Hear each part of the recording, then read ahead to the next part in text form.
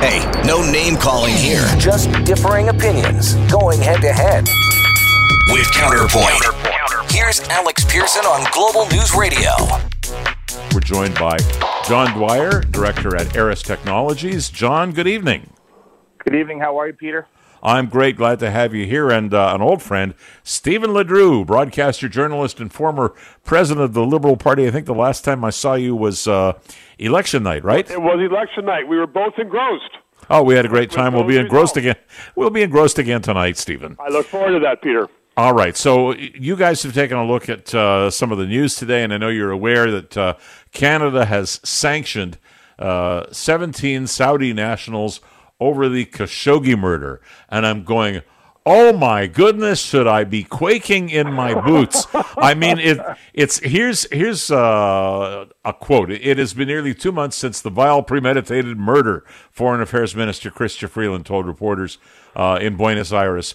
And she arrived there for the G20, and she said the explanations offered to date by Saudi Arabia lack consistency and credibility. So I say to Chrystia, go to the head of the class. Let's listen to her for a second. Since the world first learned of the horrific murder in Turkey, Canada has been working closely with our allies and partners, including Turkey, to coordinate a response. Today, I am announcing that Canada is imposing targeted sanctions under the Justice for Victims of Corrupt Foreign Officials Act, or Magnitsky legislation, against 17 individuals who, in our government's opinion, are responsible for or complicit in the extrajudicial and extraterritorial killing of Mr. Khashoggi. These sanctions freeze the Canadian assets of these individuals. These individuals are also inadmissible to Canada, pursuant to the Immigrant and Refugee Protection Act. All right. That was Chrystia Freeland. So let's start with you, John Dwyer. Who cares? Before I put my cynical boots on, I mean, I know we see this stuff on such a macro perspective, but look, the man walked into the embassy, was strangled, murdered, dismembered. I mean, it's horrific. It's awful. But for us to treat it like this is some new thing that just happened, and Saudi Arabia was like the shining star of treating folks civilized, and more importantly, for allowing journalism to become free, if we can even say that anymore, is a fallacy. And Chrystia Freeland, former journalist, I get it. I understand why she's doing it. If it wasn't a journalist, it probably wouldn't have this kind of media coverage. But it's a flash in the pan, and it's really. But Stephen, it's a nothing. When I say who cares, I'm not talking about poor Mr. Khashoggi. I'm talking about the fact that you're sanctioning 17 people who aren't here and who ostensibly have some assets here, but I don't think it's likely they do. Peter, John, they aren't going to be coming to Canada. They never had any thought about coming to Canada. Right. I can't believe that our Minister of Foreign Affairs didn't tweet it, like she did when she was complaining about their treatment of that woman in the summertime, and everybody in the world laughed. And what's happening is that Canada is becoming an international joke. And probably Freeland was giving that notice today, speaking to the press instead of tweeting, because our Prime Minister got to Argentina for the G20 and promptly went off and gave a speech to some Argentinians about gender equality. I mean, our country is going down a rat hole as far as the economy is going, and he's off traipsing around now, and he should be at the G20, but he's talking about gender equality. And meanwhile, our Minister of Foreign Affairs is making, I think, a laughingstock of Canada. I agree with both of you. Say, well, who cares? And if we were serious about it, we would be pursuing it. But on the other hand, we have to wait for the CIA and for the American government to do something about it, and that could be quite a wait, because they're not going to do anything about it. They have the evidence on it, but Donald Trump does business. His family does business with Saudi Arabia, and he is not going to go after the Crown Prince because he's making too much money out of it. And to your point, Stephen, the metrics of the article that was released, in terms of how Minister Freeland has described the sanctions, say 17 Saudi nationals. Like, who cares? These people are a significant rounding error on the global problem of what's happening. And who goes from Saudi Arabia to Canada in the winter anyway? Well, there's a point. I can just imagine myself being charged with, would you go and tell one of these guys that they're not welcome in Canada? And what do you think they'd say to me? I'm willing to say that it would be 2 words, neither of which is happy or birthday. All right, let's move on the subject of Saudi Arabia. A conservative political advocacy group has launched an ad that is carried on the TTC. So if you ride the subway, you're going to see this. And what it's doing is it's urging federal politicians to ban Saudi Arabian oil imports.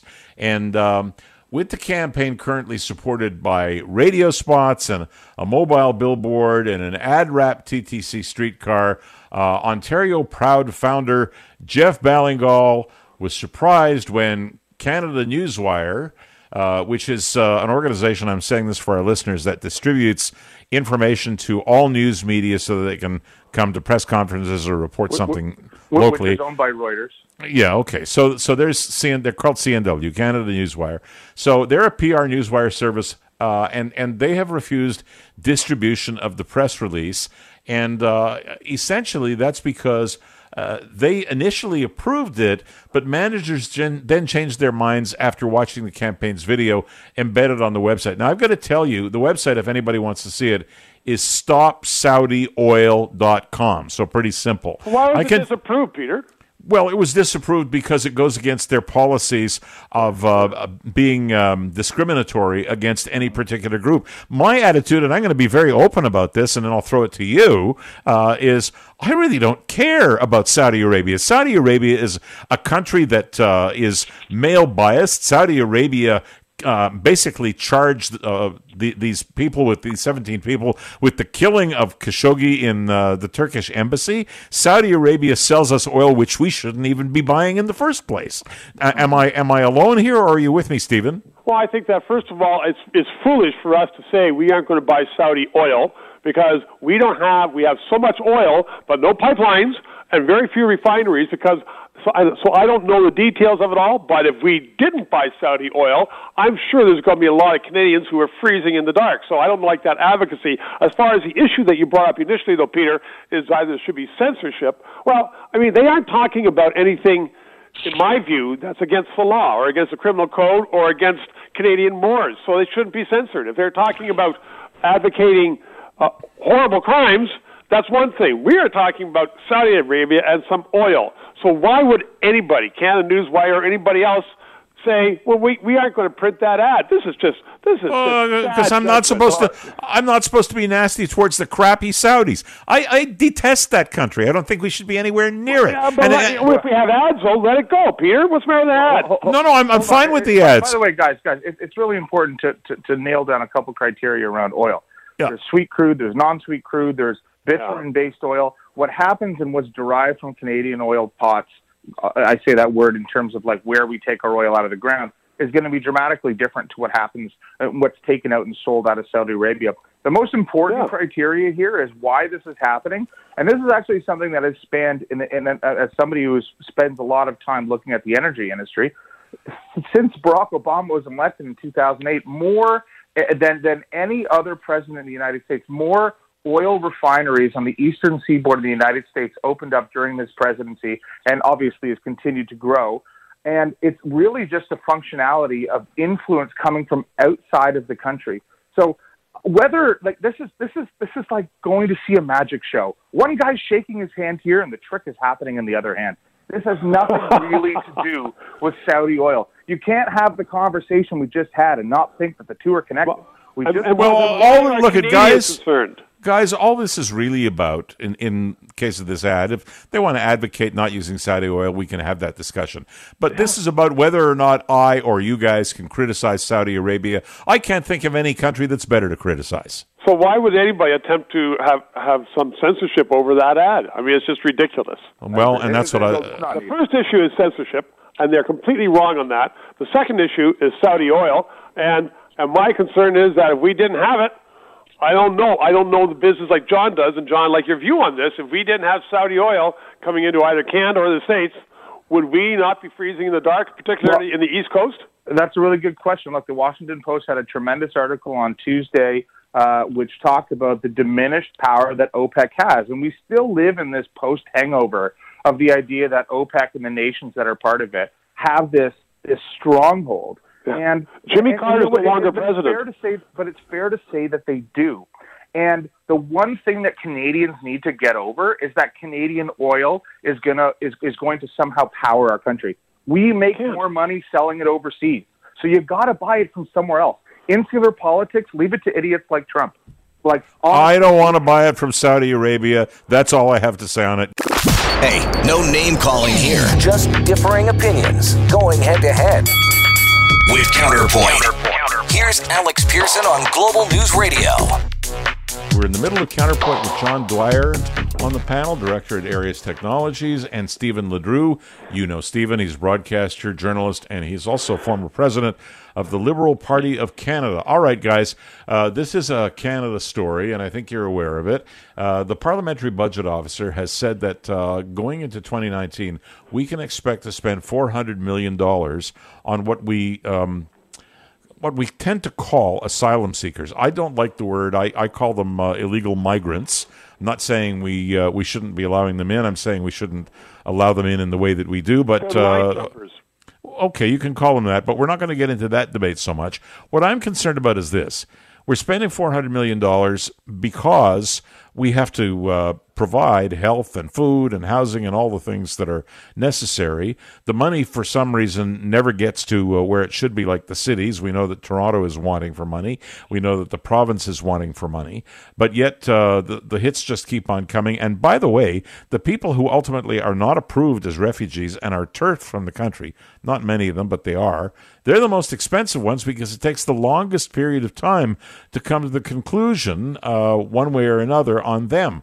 So the question that I'm putting to you is, are we at a point where we're spending too much money on this, and should we or should we be considering putting a stop, at least temporarily, to migrants coming over the borders without doing it the legal way with some process? Let's go to you first, Stephen.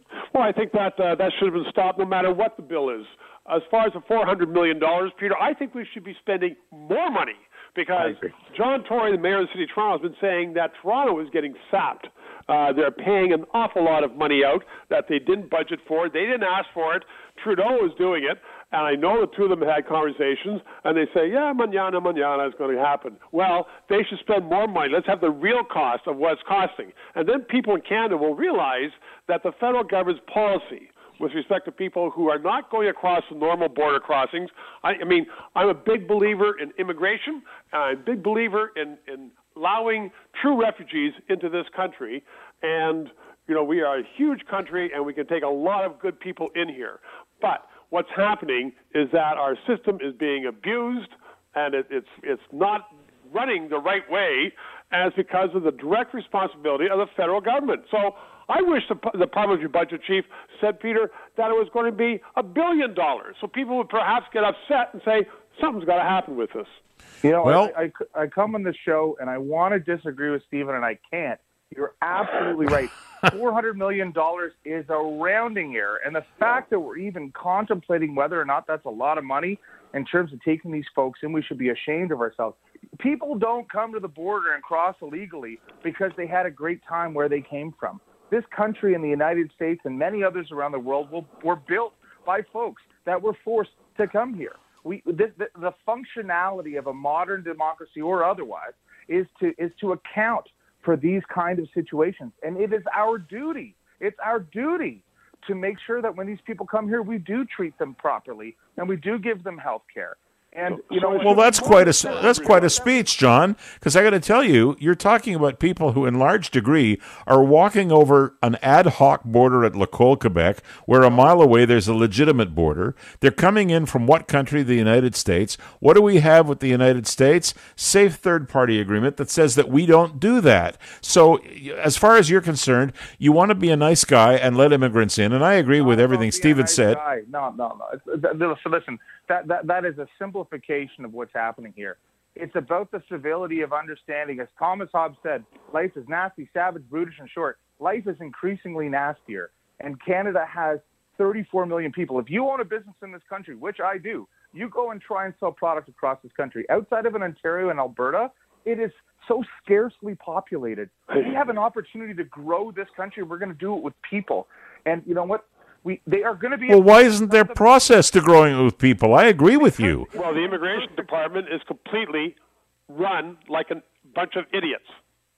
That's why there is process. It should be changed, and we should stop people from walking across and getting wool mittens from those nice ladies who give those kids wool mittens and say there are proper processes to be So followed. let me see. Can I summarize this? What I'm hearing all around the table is we all agree that immigration is required in Canada. We all agree that we should be sensitive to the fact that there are people who really do need to get away from where they've been. I think we all do agree on that. But I don't think we're agreeing, and John, you seem to be the odd man out, on the fact that this should be done through a reasonable process that we can control.